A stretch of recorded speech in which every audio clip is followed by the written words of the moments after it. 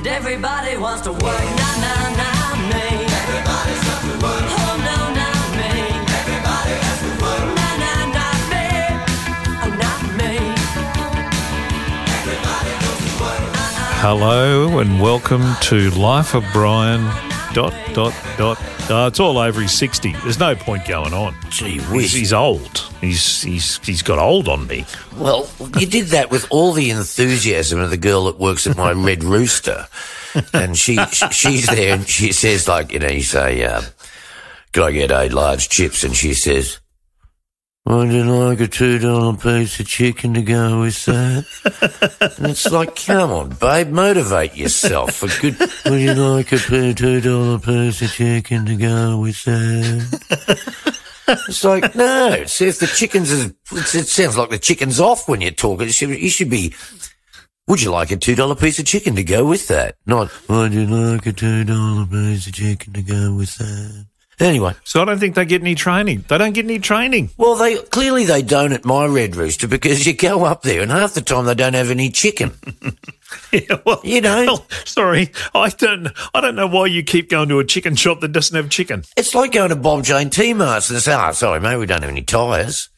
It's just stupid. It's the worst Red Rooster there is, You know what's worse than that? I reckon what's actually worse than that is when you go and they say, oh, give us 15 minutes and we'll have something. Well, hang on, what, were you not expecting any customers? Especially, yes. 6:30 on a Friday night and, you fast food chicken and you don't have any chicken. And it's like, well, you're supposed to be fast food chicken. You're not fast and you don't have any chicken. You're failing on both areas there. It's just, if a band played as efficiently as the Red Rooster does at my local Red Rooster, they'd be on the dole quick smart. Or they'd be working at Red Rooster going, would you like a $2 piece of chicken to go with that? Anyway, well, listen, we fulfilled the prerequisites that when you come to this podcast, you expect certain things, and we will give you those things in this podcast. We promise that. Yes, we've got an interview on the show today. Would you like a $2 piece of chicken to go with the interview? For goodness sake, I had a bad start to the day today, Kev. What happened? I sleep with the radio in one ear, I have the ABC on, which generally turns to the BBC, because I find that, if you wake up and you can't sleep, there's nothing worse than your mind starts working. So you have, like the BBC on, and in Spain today, a large group of people gathered to, and you just fall asleep when you hear that kind of voice. But anyway, this morning I woke up, and guess what the first voice I heard for today was? On the ABC? Yes. Well, it depends what time you woke up, but I'm tipping it might have been a press conference. Yeah, I reckon you're 100% right. Bloody Dan Andrews, what a way to wake up. Well, look, I know it's difficult, and we are all in. Why do Labor people always try to talk like Gough Whitlam? They always talk in clumps like this. And I know it's difficult, but as a responsible government, what? Would you like a $2 piece of chicken to go with your Premier? Dan Andrews, a $2 piece of chicken, I tell you, I'm just furious, Kev. I don't think I've ever been more angry than I am right now. Well, relax, settle down and get ready for a lovely interview that we've done with Joe Camilleri. What a great fella. What an unbelievable musical lifetime experience this man's had. I bet he's in the ARIA Hall of Fame. Why do you ask that question? Well, because I'll never be in the ARIA Hall of Fame because I'm, not popular with the record people. Well, as you'll discover, he's just released his 50th album. Wow, 50 albums. Yeah, I mean, you've got 50 years, but that's one song. Yeah. He's got 50 albums, Brian. That's a hell of a track record, isn't it?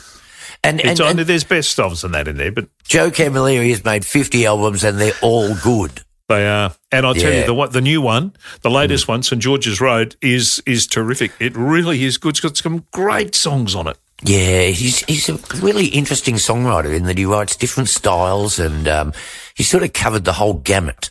Yeah, Chiquita off the new album and Living Like Kings, they're really good songs. Yeah, and he's a really nice fella too and very, very talented. And a really good driver.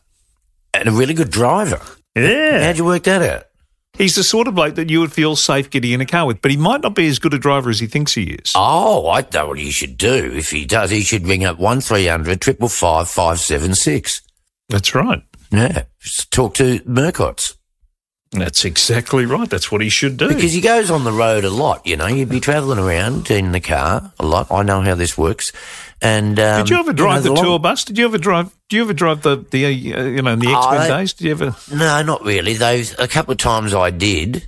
They decided that they wouldn't let me drive again. So I deliberately kind of drive a little bit shithouse when I'm with the guys, because then they say, no, don't let Mano drive. I'll drive, you know, rather than Mano drive, which suits me perfectly, because I'd rather sit in the back and have a beer. See, you had the ability to drive really well because you did the Murcott's course when you did the Grand Prix in 87? That's right, 6? 85. I was the... 85. Yeah, I was close. Yep, because I learned how to be a Grand Prix driver, and all the racing lines, you know, when to power out of the curb, all of that stuff. And that's why I came, I think me and my teammate came about 5th or 7th. So that wasn't too bad, because I got left us at second last, so he did well. 1300 555 576. That's the number for Murcott's. Give them a call. Gift vouchers for Christmas. Book something in for next year. Book something in for this year. They'll have special offers available on their website, so check that out as well, murcotts.edu.au. Let's get to our good friend Joe Camilleri and have a chat to him about not only this latest album, but all the things that he's done in this amazing career of his. Do you reckon that he might like a $2 piece of chicken to go with that? Let's find out. Okay. Gentlemen, good afternoon. And good afternoon to you, and congratulations, 50 albums. Bloody hell. That's there's a couple of best ofs here. It's my 50th release. It's slightly a different concept, but I didn't realise how many records the Falcons made.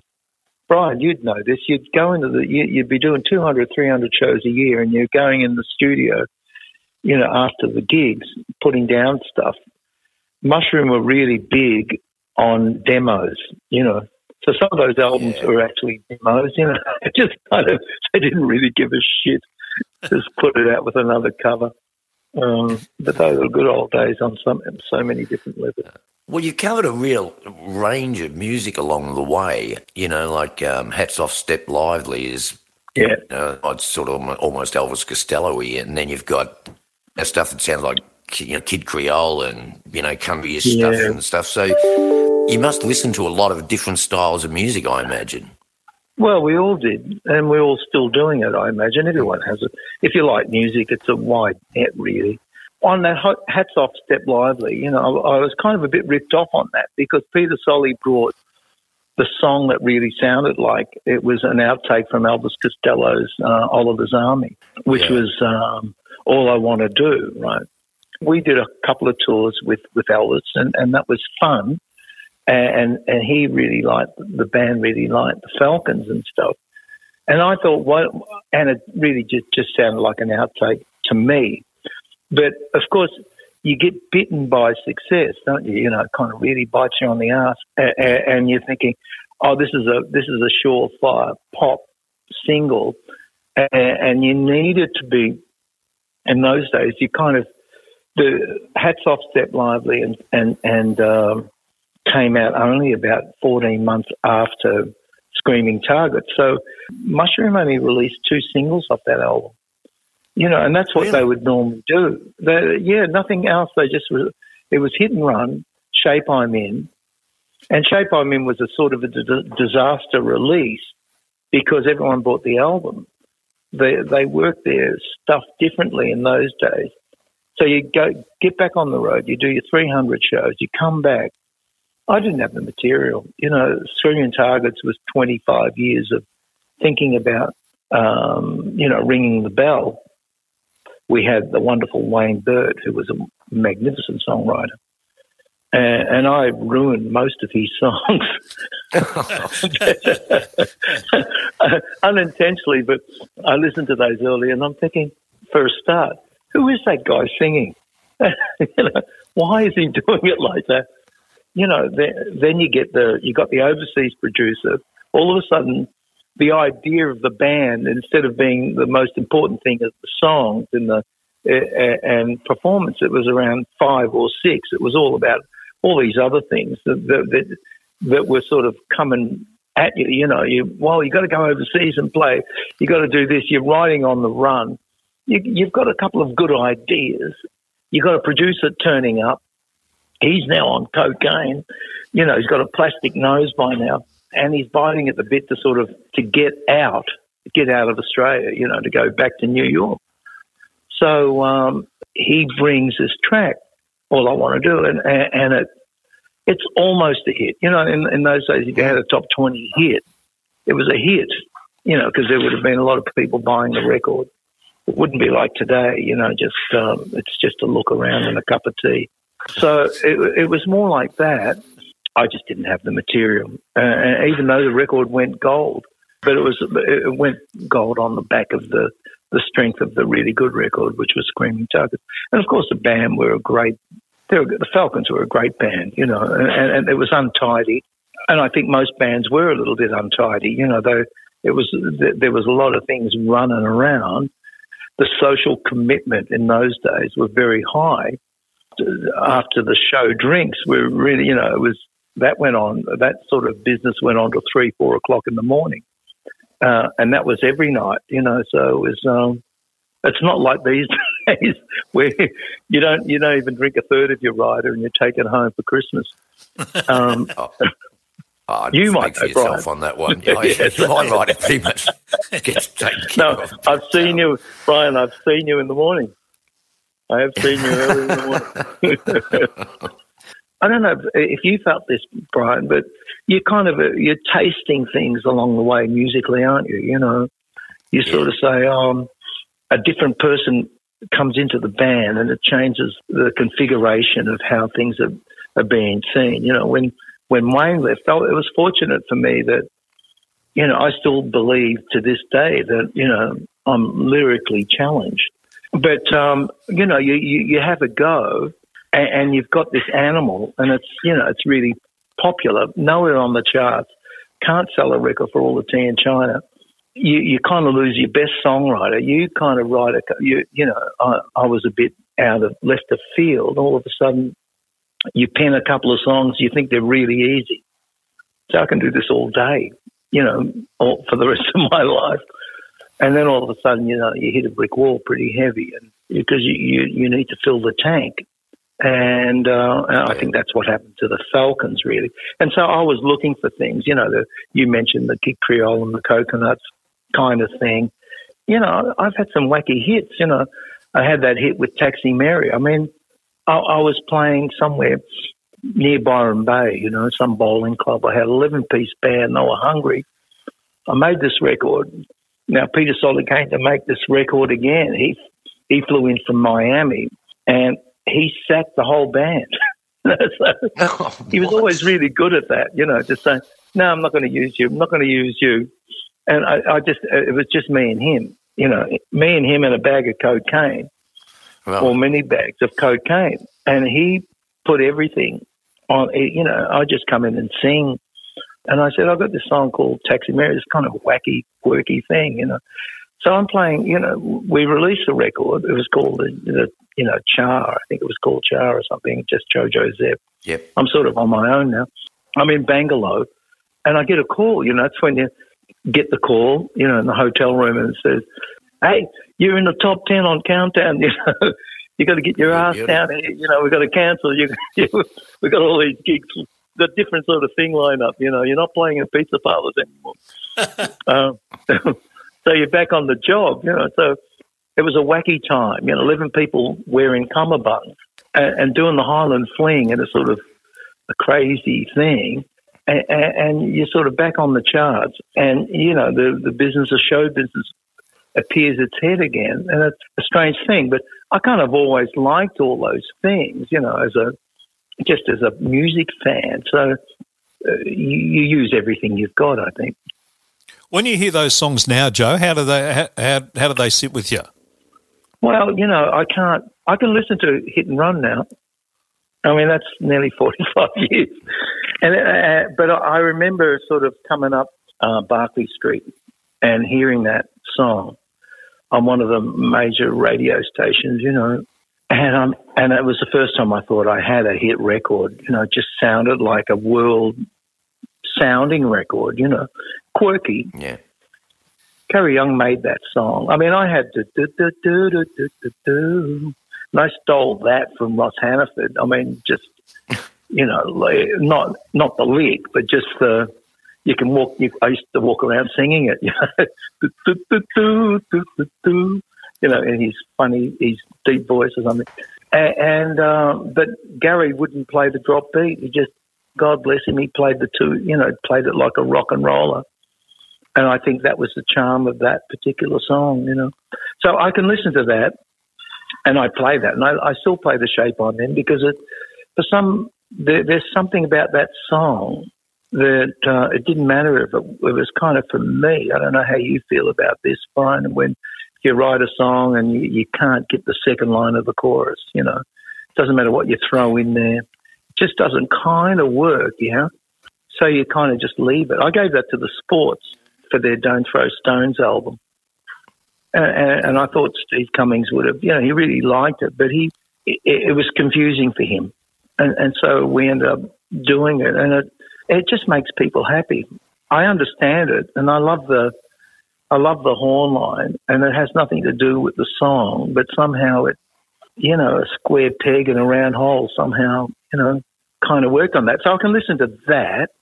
I can't listen to the more modern records, you know, like I Chain to the Wheel. I can't listen to that kind of, those sort of songs. I tune out. Wow, I always look at all my songs like it's like a diary almost, you know. It's like, oh yeah, I was, you know, 16 then, and so I go, well, that's what I was when I was 16, you know. I should have written a bridge, but I didn't. But that's what I did. Well, 16 is a beautiful number, isn't it? Yeah, it is. I do things in 16s too, strangely enough. I always, with this record, St. George's Road had 16 songs on it. I had to cull it down to 11. But I always think that 16, there's just something lucky about that number. I find it, you know every note on the disc, and you know that you could probably do it better, but you couldn't have done it any better on the day, so you got to let it go. Chain to the Wheel for me, you know, I like the idea of the song, but it always sounded like an ad for a car to me. It was just a 4-minute ad for a car. And I don't like the way I sang it. You know, I don't. Oh. But that's okay. It's not up to me, you know. Whereas on some of the other tracks that were less valuable on the record, and that was a 16-track album, Hold On To Me. I love Hold On To Me. There's something about that song that I don't mind listening to it. And once again, it's kind of where the music and the lyrics kind of like each other in a certain way, and they play off each other, and they're the best kind of songs to write. You were talking about your lyrics before and how you say you struggle with them, but I've always thought your lyrics are really, really strong. And I particularly like on your new record, Living Like Kings, because I don't think I've ever heard a song where people are planning a robbery. It's a bankroll. It's like a gangster movie. It's fantastic. You've seen plenty of movies like that, like, you know, a bit of Raymond Chandler. You know, they're just it's great. Yeah, and people don't write stories anymore, and I think that's really good because it's a really good school story. So well done on that. Well, thank you for that. You know, I'm a two-headed insect, of course. You know, I've got Nick Smith, who's a wonderful lyricist and a beautiful musician as well. So it's just a little bit of fun. You know, it's about a couple of guys, you know, and they're sort of trying to pull the last heist, you know, it's going to set them up for life. Of course, you know, there's no honour between thieves. And, of course, the gal who sets them all up kind of takes all the dough and, you know, he goes to jail. You know, it's intricate in a 3.5-minute concept, but they're on their way to Palookaville. That's the way I like to put it.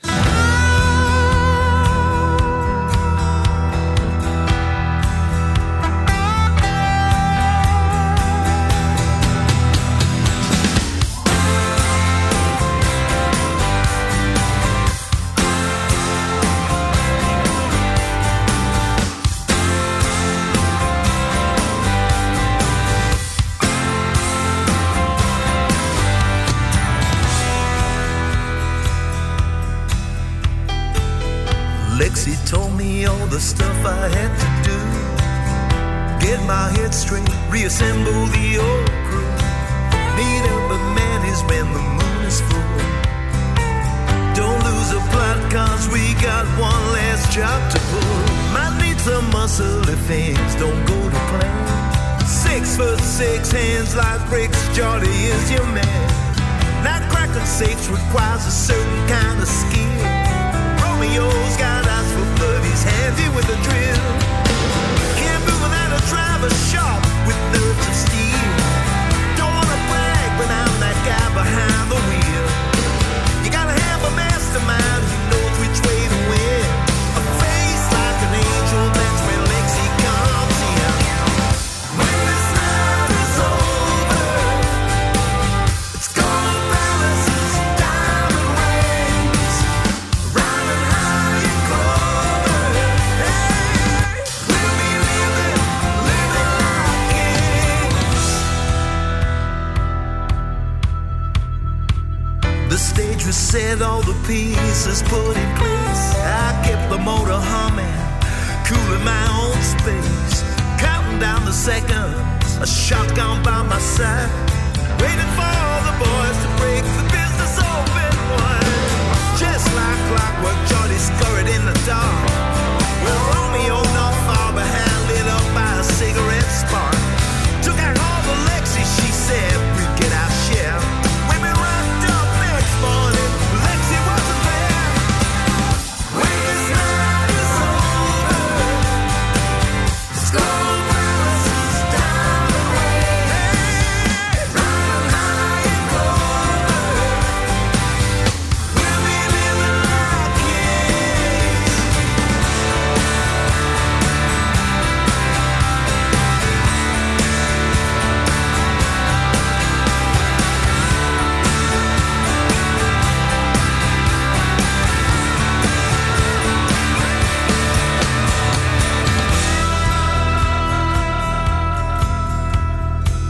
Years went by, time goes slow, locked up in a cage.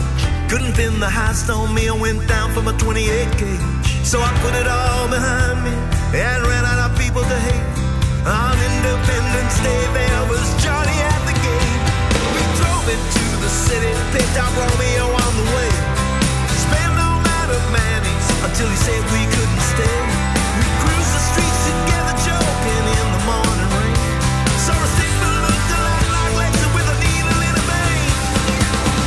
When this night is over, it's gold palaces, diamond rings, riding high in clover. We'll be living like kings. When this night is over, hey, it's gold palaces, diamond rings, riding high in clover. Oh, we'll be living like kings. Living like kings.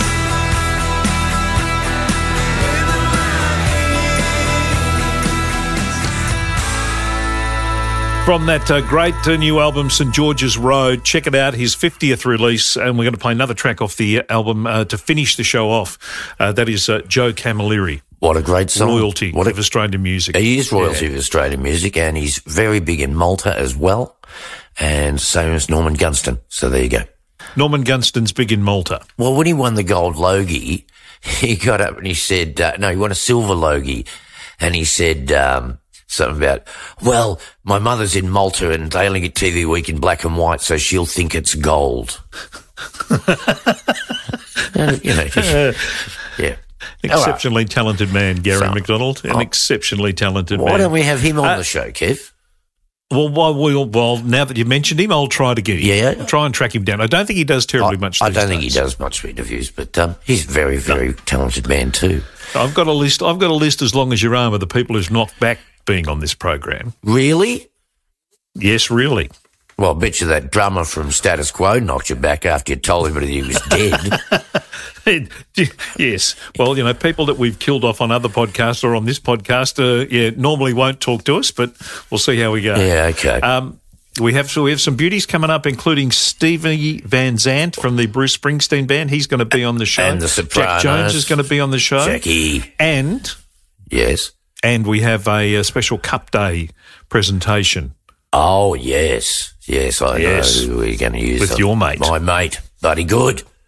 Buddy good. Bloody good. Bloody great. And it'll be a special adults only version of the podcast. Oh, you'll laugh your head off at that one. You will. You absolutely will. Now, promised that we would revisit Lisa Edwards because we had a couple of really good things we talked to Lisa about that we didn't get to fit in. No. Not in the last show because the last show was Kim Wilde, but the one before. Yeah. So I want to play that now for you with Lisa talking about working with Yoko Ono, with working with Kylie. meeting Cyndi Lauper, working with Kylie, and, of course, the big one that she worked with. John Farnham. Him, that's the one. Well- So all that. Lisa sent me a message for my birthday, and her and her daughter Madison were singing Happy Birthday to me. And I've got to say, it's the best version of Happy Birthday I've ever heard. They've got harmonies going and they're both singing so beautifully. What a lovely surprise that was. All right. Well, let's have a listen to Lisa having a chat to us about all sorts of things to do with her career. Okay. Hey, Lisa, I love it. you work with some really interesting people. I wanted to ask you about a couple of them, if we could. The Yoko Ono experience. Can you tell us about that? Oh, yeah. I didn't even know about this. I forgot. I've forgotten the year, but it was back in the 80s, and I was actually on tour with Kylie, and Yoko Ono was putting on a tribute for John Lennon, and it was in Liverpool, and huge stadium. We had a makeshift Hard Rock Cafe thing at the hotel that we were staying at. Oh, everybody, every man and his dog, Natalie Cole, Cyndi Lauper, Al Green, Hall & Oates, you name it, they were on it. Yeah, we sang at this beautiful, huge live concert as a tribute. Yoko Ono was amazing. This tiny little woman, I'll tell you what, she's strong. You wouldn't want to cross her. Yeah. Right. But it was just a wonderful experience. It was fantastic. So what did you actually do at the gig? We sang. Yeah. No, I know that. But what did you sing? With Kylie. Imagine? No. It's so long ago. I thought it was a Lennon song. I can remember Kylie doing. I thought it was Imagine. Imagine. It might have been that then. Yeah, it might have been. Yeah. Yeah. Isn't that ridiculous? I've got a lot of concerts. Oh, yeah, no, gee whiz. I mean, if you had $1... I remember doing it, but the songs, we did two. Yeah, so one of hers and one of John's. But it was fantastic. Did you meet Al Green? Oh, yeah. Yeah. Yeah, I didn't even like Al Green. It was fantastic. And, Was he a good guy? Oh, he was fabulous. Really was. Yeah, Everybody, one of my mentors was Natalie Cole. Right. And I was standing next to her on stage thinking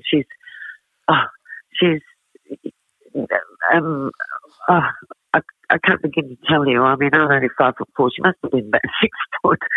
And this woman, just her presence, was unbelievable.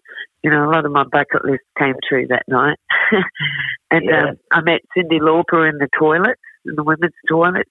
What was she doing in the toilet? Hasn't everybody? Well, she'd been, and then she came out and she had 2 shirts in her hand. She went, in her voice that we all know. I'm not very good at, which shirt shall I wear? And I went, oh, hello. And I went, I love the one on the right, Oh, where are you from? Are you a Nazi? Nazi. Yes. And we just got talking about just everyday things. And she was like, the girl next door she was so beautiful, and blew me away. And I walked out, sort of a bit stunned, going, I just had this, rave with Cyndi Lauper in the women's toilet. Fantastic. It was gorgeous. It was a wonderful experience, and everyone there were just no egos. Everyone was just doing their thing and then enjoying it. Oh, it was good. fantastic. Yeah. Yeah. And the other one I wanted to ask you about, I can't believe you toured with Warren Mitchell. Yes, I did. Yes, Elf Day. Yes.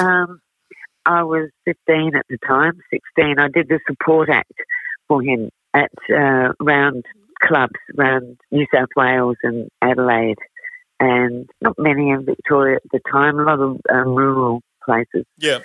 He was funny as, he was the salt of the earth. He was just so down to earth and his wicked sense of humour and really approachable. It was great. I did some pretty amazing things when I was in my teens, and that was the days of when Harmony, the group, were together. Yeah. And we began at school, and that's how all of that started. We would do supports for acts that came out, and then when we disbanded, I continued on in the music field and did a lot on my own as a solo artist. The Harmony album was called Undesirable Places, wasn't it? Well, that's a really good title for it. And it's a great title for a song. I've just written it. I wrote it down because I was thinking that when you mentioned it. Undesirable Places. I know. But you know what blew me away? Because I was only 5 at the time when my mother got that letter from the headmaster. At the end of it, it said, Lisa's reading. She's a good reader and she has the traits to be a good musician. Oh, wow. And I went, oh, my gosh. She could make a good musician one day. And I went, well, how can they see that at that age? Yeah, yes. And when I was at school, I used to, do all the assemblies, sing at the assemblies and sing the anthems and sing a song, or was involved in the plays. So it was great days. Did you play flute, Lise? Yes, I did. Yeah. That was one of my first instruments. And I was actually, you know how sometimes we would do tours with John, you try to reinvent tours and change them around to make them different. And instead of having the bagpipes, I said, I can play flute. And John went, great idea. So I was given a flute. I had to play the bagpipe on the flute. Well, have you ever tried to play flute without, it's a bit like whistling. You can't whistle when you're laughing or smiling. Yep.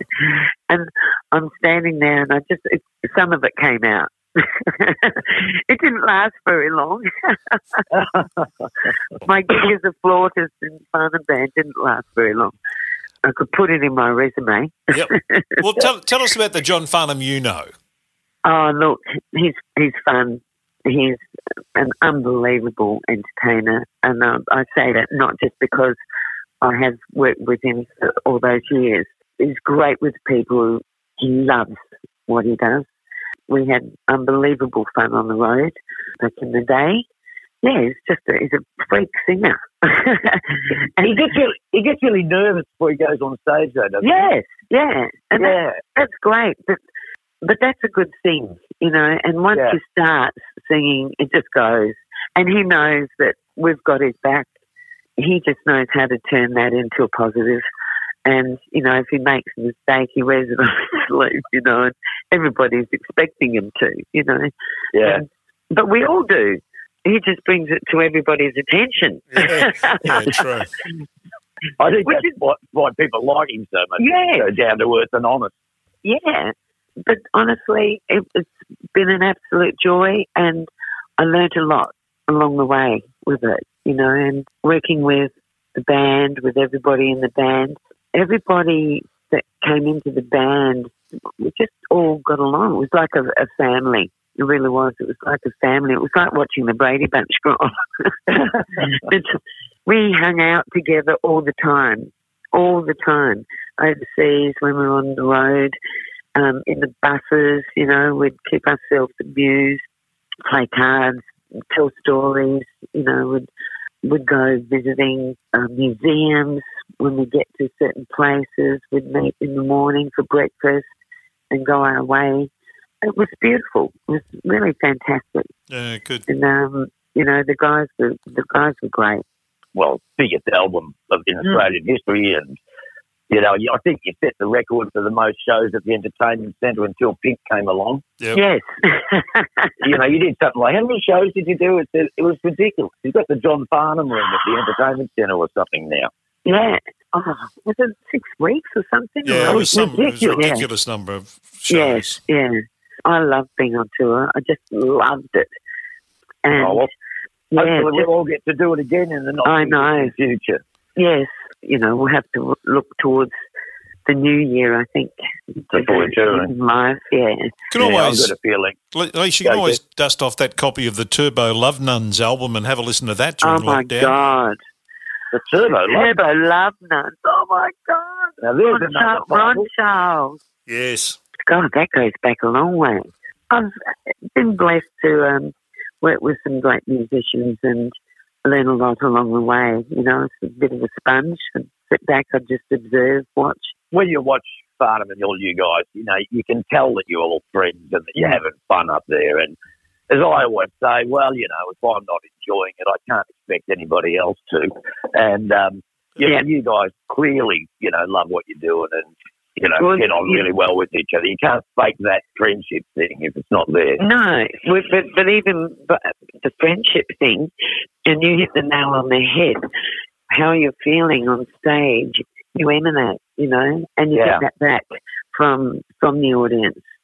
And that's really important. And that's what I love about, you know, performing live. Yeah. Hey, Lise, thanks so much for your time. We really appreciate it. You've been very generous with your time, and good luck with the album. It's terrific, and we wish you all the best with it. No, I know you've got more undesirable places to get to, so we'll say thank you Kevin, for being Brian, with us. Thanks for having me on, and just for everybody, you know, the album can be bought online or at JB Hi-Fi and Sanity. Is Sanity still alive and running? I don't think there's much sanity in it. No. But anyway, I'm Still the Woman is the name of the album. So grab a copy of it and have a listen. Thank you very much, Lise. Kevin. Thanks, Brian. That is Lisa Edwards, lovely human being, great album, I'm Still the Woman. Check it out. It is available on all the streaming platforms and at JB Hi-Fi and all the music stores too. And there's some great songs on it, including I Am Woman. I think you can also get it at Platform 8 at Spencer Street too, Kev, if you're so inclined. Thank you very much. On all the platforms. Okay, Kev. Let's get to they're the screaming platforms. Do you think where you catch a train? Do you think I'm still a bit full from last night? Full of ink. You're still celebrating your 60th birthday. I'm worried that you'll still be celebrating your 60th birthday when you turn 70. Well, it does take me a lot longer to get over things, but I'm feeling no pain today, so that's good, except for the Dan Andrews wake-up call. All right. Well, blame the ABC. Everyone blames the ABC for everything. Yes. And failing the ABC, blame Dan Andrews. Anyway, let's get into part 2 of our interview with Joe Camilleri. Okay. To talk about his. We're talking about, amongst other things, his new album, which I really want to make sure you have a listen to. It's on all the streaming platforms. St George's Road is the name of the album. There's some great songs on it. And we'll finish the show with a song. But let's get into part 2 of Joe. Okay. Thanks, Kev. The writing of this album, did the songs come easy, Joe? Because they're all so different. Well, nothing comes easy, and everything is part of your daily bread. They're all different because I like a lot of different things. Songs just want to be played in a certain kind of way. It's not very often you can. Occasionally, it happens where you can, you've written a ballad, but it should have been a rocker, or vice versa. I had an album out called Roaring Town. That song was really sort of, high-powered country, alt kind of song. And when it came to releasing the record, it turned out to be a ballad, because it really felt right. Wow. The lyric felt right for that. I was just pushing it too hard. But more often than not, you've got the right idea for the song. And some songs will kind of just lead you there. There's something like What's Taking Your Smile Away. It just leads you to the saxophone. So you're always thinking like that, even though Peter Solly came out to produce this record by accident, he sort of encouraged all these different things. How long did the album take you to record? Did you record it you've got a studio yourself, haven't you? Yeah, well, I used to have Woodstock Studios, which I recorded in. Right. And then we mixed it at Platinum. It was a limited time frame because he had to go back to New York and then come back and mix the record. And so there was 10 days worth of mucking around and then, another 10 days to sort of iron out whatever was missing, So it was probably a 20-day turnaround overall. Good. So when did he come up with throwing the piano accordion into Chiquita? Well, that was my idea. He loved that song, right? Okay. Well, in 1982, I had the first album was Sonola. Sonola, the actual name Sonola, is a piano accordion maker of a maker of a piano accordion. And George Petromoulos was playing piano accordion. And that's what we were. We were an R&B Zydeco band. We played, old 50s rock songs and 60s rock songs with a piano, accordion, and violin. So we just had that little sound that was quite new then, and we had that hit Brown Eyed Girl. And the first album was a compilation of songs that everything we played in part of the Cafe Society of South Melbourne, I was working in the Victorian market at the time, so it was kind of like in between drinks. I just had a hit with Taxi Mary and Walk On By. Tour finished, I'm back at the market, wholesale market, being a veggie roadie. I was just doing that. Veggie roadie. And the guy said, "You want to play on a Sunday at the Cafe Neon?" I said, "Okay." And the rest is history. We played there on a Sunday afternoon. We got a great reaction. I used George. Wayne Burt came back on board. We had a couple of horn players, just a few laughs and a couple of drinks and a few dollars, really. And we went into the AAV. They had a brand new Harrison desk and a Sony 32-channel reel-to-reel. It wasn't a channel. It was a reel-to-reel machine. It was kind of like a digital machine. And they wanted someone to try it out. For $1,200, I had all one Sunday, and we finished that album in about 6 hours, I think it was. We weren't even allowed to go into the control room. But Ross Cocker would say, "That'll do, move on."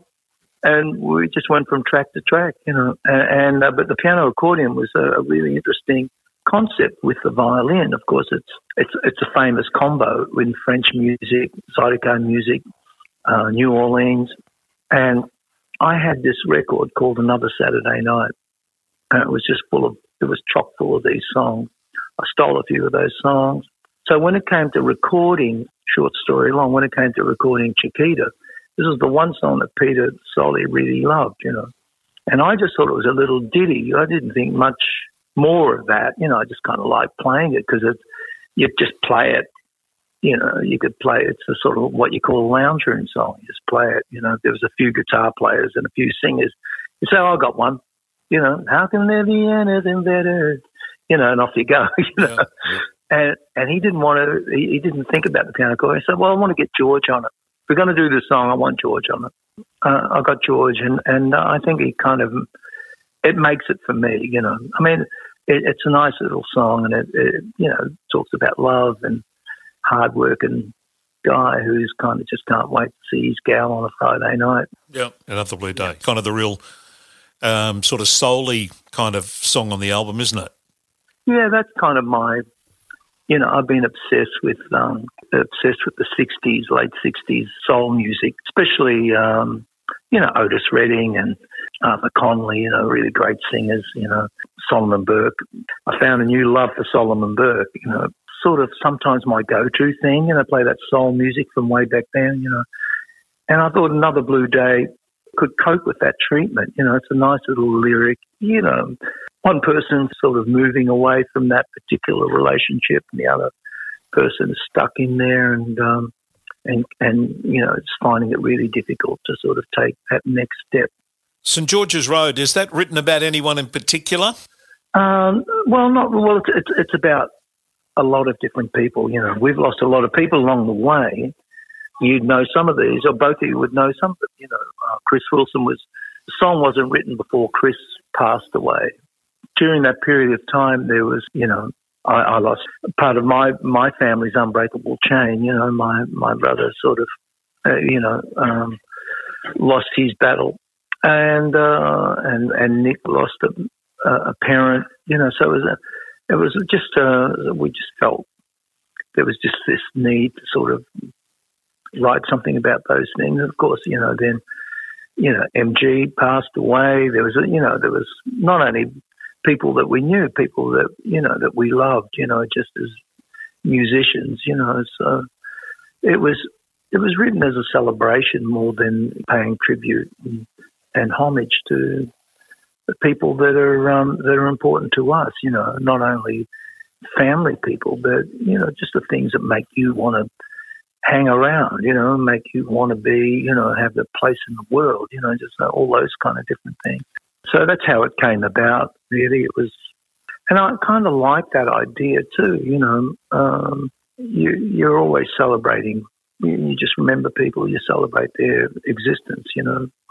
I find it really tough when some of your idols died. I think, you know, probably a lot of my idols have passed, and it sort of gets to this point too now where you catch up with a lot of your muso mates that, okay, I'll see you at the next funeral, and yeah, we just. Well, I think all that's true, Brian. You know, I think you got to, you know, we end up telling the same tales, you know, slightly different. You know, we tend to sort of spend more time at those than weddings. You know, I mean that's life, and I think that the Mexicans, you know, Spanish, I think they do it better. You know, there's a better kind of celebration about moving on, you know.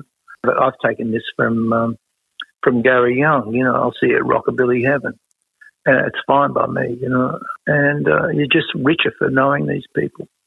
Hey, one thing I read about you, Joe, when I was doing some reading on you, John Denver recorded one of your songs. Is that true? And what he recorded was it? three. He recorded 3 songs. He recorded 3 songs of Hold On To Me. And I think, you know, I thought I thought then I was going to be set. Everything was going to be sweet, you know. I could buy a shack somewhere in, you know, the edge of nowhere. But it turned out that it was the worst record he ever made. No. He did Chain to the Wheel, which was kind of an unusual song for John to sing. You know, he's a beautiful, beautiful sounding singer. He did the Frozen, I mean, I always call it the Frozen Buns, but he did the Chosen One, and he did Hold On To Me. Now, with Hold On To Me, I get a call from a publishing company, and he said, John really loves this record. He's kind of obsessed with this record, this Hold On To Me record. He wants to change the first line because he doesn't want to say we were dead on arrival. Now, we always say, you know, we're dead tired or whatever it is, but yeah. In America, I don't think they use that phrase. And he changed it, which made no sense to me. And I said, well, you're welcome to, but we were alive on arrival. Oh, really? You know, yeah, he changed it to that, which kind of ruined the whole idea of the song. But of course, you know, the financial commitment was a little bit higher than the artistic commitment. Fair enough. he had the top end of town playing on that record. So, you know, I was honoured that he, you know, they were 3 of the best songs on the record, really, on the Hold On To Me record. And he just really, apparently just wanted to do that song more than the other 2.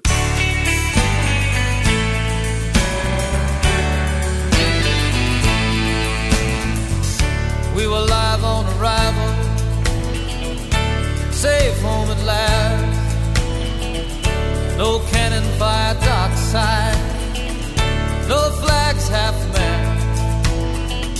We were sold out for silver and a string of black pearl on the loneliest island at the edge of the world. Like destiny's children, souls lost at sea. No room on the lifeboat. You can hold on to me. Hold on to me. Hold on to me. And Elvis Costello recorded, you said you toured with him a couple of times at the Falcons, so he Yeah. recorded one of yours as well? Yeah, he recorded So Young, which was my first real shot at being a songwriter. Wayne had left and I was writing a few songs at the same time, you know, trying to get little bits and pieces together for whatever we could do. Without Wayne, really, all we were a cover band. So that's what we were going to be, unless someone was going to pick up the pieces. I was really into reggae music. About a year before, Ross Wilson was in Jamaica.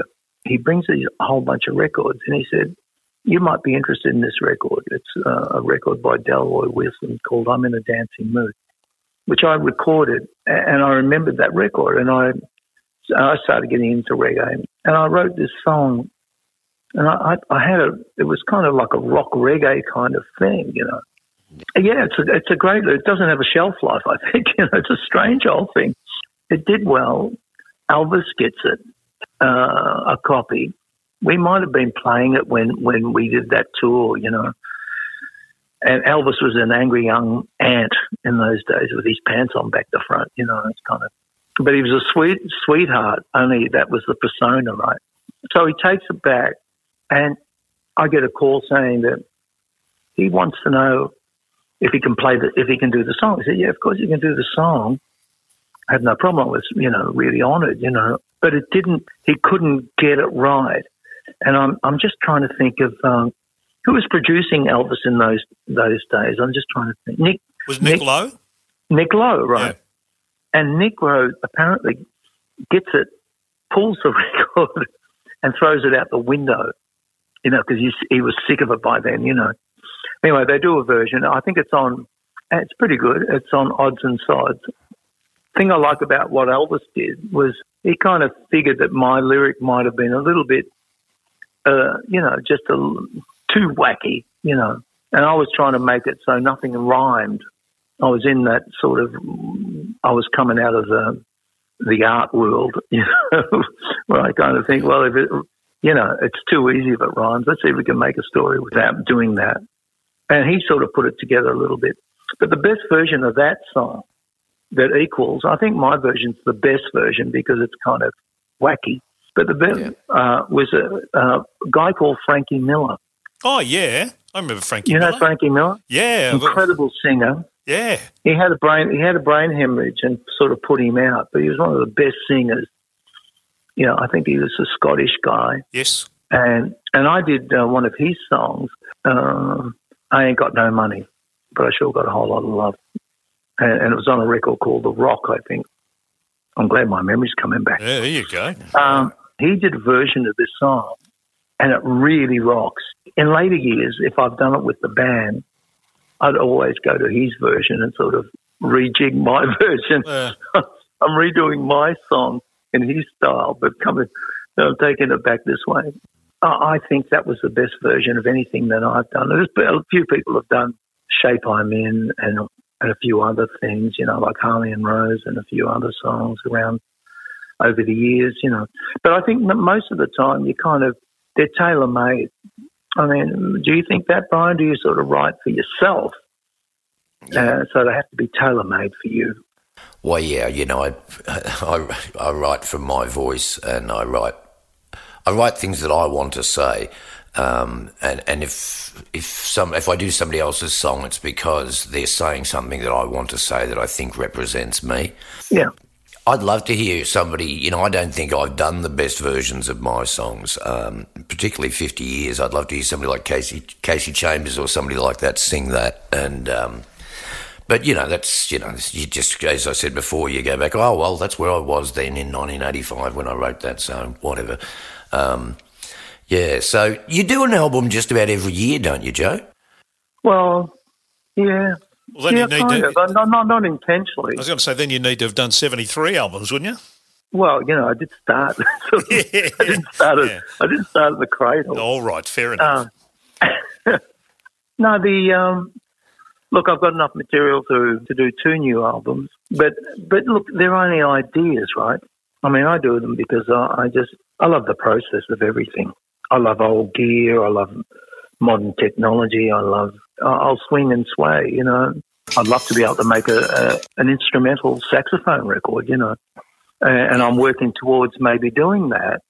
If you can be inspired to even pick up your phone and say, when I was writing The Shape I'm In, I remember pushing Nat, my first daughter, in a pram, not just pushing in a pram towards Albert Park Beach, you know, and I started singing that song.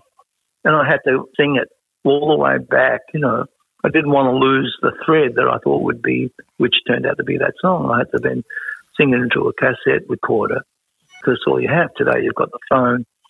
We've had this album for 16 months, right? It was finished late February last year.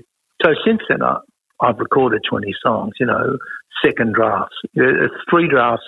I work 3 drafts before you can call it a song. It's still an idea. And I couldn't go into my little home studio. I couldn't walk in there for like 5 months. Just couldn't go in there. It freaked me out. You know, I wouldn't even go there just to sort of dust the nothing. Just didn't want to go in. And all of a sudden, I'm back in there, and I realise that my phone is full of little things that is the germ of something that could turn into something. You end up, all of a sudden, you've got another fistful of songs, or, you know, if you want to call them sort of little paintings or something like that. You release them because you need to release them. It's not because of someone knocking down the door asking you, listen, hey man, you just got to release this week. It's all about your personal, if you want to call it art. I never call it art, but if you want to call it that, you know, it is your thing. It's your DNA. It's what makes you tick. And that's how I feel about playing live too. You know, I want to play. I want to play more now. I'm not in my salad years anymore, so I respect it in a different way. And I just want to do the best I can. I've always wanted to do that, but you know, I just want to do that because it brings me joy. It's my social commitment as well to being with my friends, you know, and you want to hang out with the people that you play because you don't want to be doing 6-hour drives with people that you don't particularly like, you know. Yeah. Hey, Joe, when you cast when they start casting Living Like Kings as a movie, Brian wants the Joe Pesci role. Okay. Well, he can't be Geordie because he's 6'6". You know, yeah. He'd have to be Romeo. Okay, yeah. He's just kind of pretty smart sort of guy. That's the one. That's the one he wants. That's the one he wants. That'll do. Hey, mate, it's been an absolute delight having a chat with you. This is a great little album. There's so many really good songs on this album, and you should be really happy with what you've produced once again. Yeah. Thank you very much. And you know, it's a pity we can't do this face to face. Nice to hear those velvet tones, Brian. Stay well. Yeah, you too. You too, mate. All right, that's Joe Camilleri. What a terrific bloke. Lovely to spend some time having a chat with you. And of course, you've done a lot of gigs with the Falcons and stuff. Yeah, I supported the Falcons a few times when the X-Men were first starting, and you know, I did work with Joe on the 2006 Countdown thing, and we sang the grand final together, and often bump into him at you know, just sort of big concerts and stuff that we're both on the bill at. And what a lovely fellow. Very nice bloke. And really nice Lisa, bloke. Lovely girl. Right. Okay. Are you getting ready for all these Beatles specials that are coming up? Have you noticed that? We've got a whole stack of them coming. No, I know Peter Jackson's got a recut of the Let It Be movie, which will be good. Yep. What else is coming out? Well, he's doing a big doco thing too, I think, called Get Back. And then there's a massive big thing on Disney that's coming, a 3 or 4 part series on Disney that's coming. And there's one that's on Disney now with Paul McCartney, and I can't remember who it is he's doing it with, but they go back and basically take all the Beatles songs apart, and McCartney explains where each bit came from, whatever. Yeah, I've seen a little bit of that. Is it called 24 Go or something like that? But it's got an unusual name. Yeah, I can't remember what it is. Yeah, I saw a little bit about that. Very, very interesting. You know, he sits there and he could sound a little bit full of himself. He goes, well, you know, I came up with this bit and I did that. But then you listen to me go, well, hang on, he did come up with that stuff. And so, yeah, you know, why share it around if you're the brains? But, yeah, good on him. All right, well, thanks to our very good friends at Murcott's. Don't forget, if coming up to Christmas, if you're looking for a gift that's going to do some good for someone, make them a better driver, grab a gift certificate, jump on the website and have a look, murcotts.edu.au, or give them a call on 1300 555 576. 1300 Don't ask them for any chicken. 576. Would you like a $2 piece of chicken to go with that? What are you having for dinner tonight, Brian? I might have a $2 piece of chicken, Kev. I just want to hear the girl again. Would you like fries with that and a $2 piece of chicken? It's my first job. I'm not really that motivated. Anyway, if the biggest problem you've got is the tone of the girl at the Red Rooster's voice, that's your biggest problem, then you're probably doing okay. Yeah, you probably are. All right, well, enjoy your time. We'll the Cup Day edition. It will be our next Life of Brian ... Mannix, that is, featuring Buddy Good. Oh, that'll be a funny one. That'll be good, Kev. I might get myself a $2 piece of chicken to listen to that one.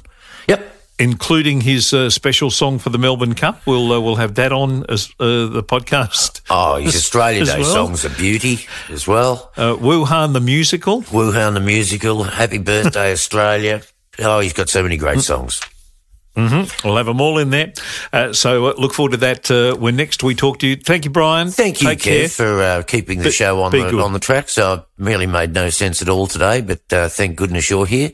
So well done to you, and bad luck to me.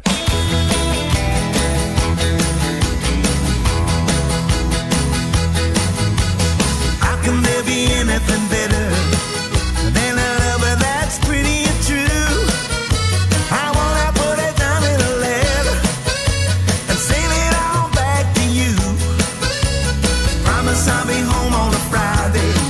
Don't exactly know just when, but there may be blue skies as I look in your eyes and hold you in my arms again. My darling Chiquita, you're the only one for me. Ain't no woman sweeter. I love you for eternity.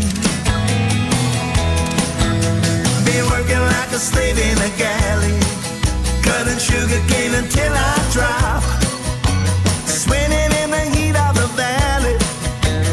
Wonder if it's ever gonna stop. Got a picture of you on my bedside. I watch it till I fall asleep. Then I dream of the days and count all the ways. Forever you'll be mine to keep. My darling Chiquita, you're the only one for me. Ain't no woman sweeter. I love you for eternity. We'll go dancing till dawn at our favorite bar. The sun will rise from the sea. I'll play some gypsy guitar and kiss you close and gentle. Tell you what you wanna hear. I'll be your man, do the best I can. You never have to shed a tear. My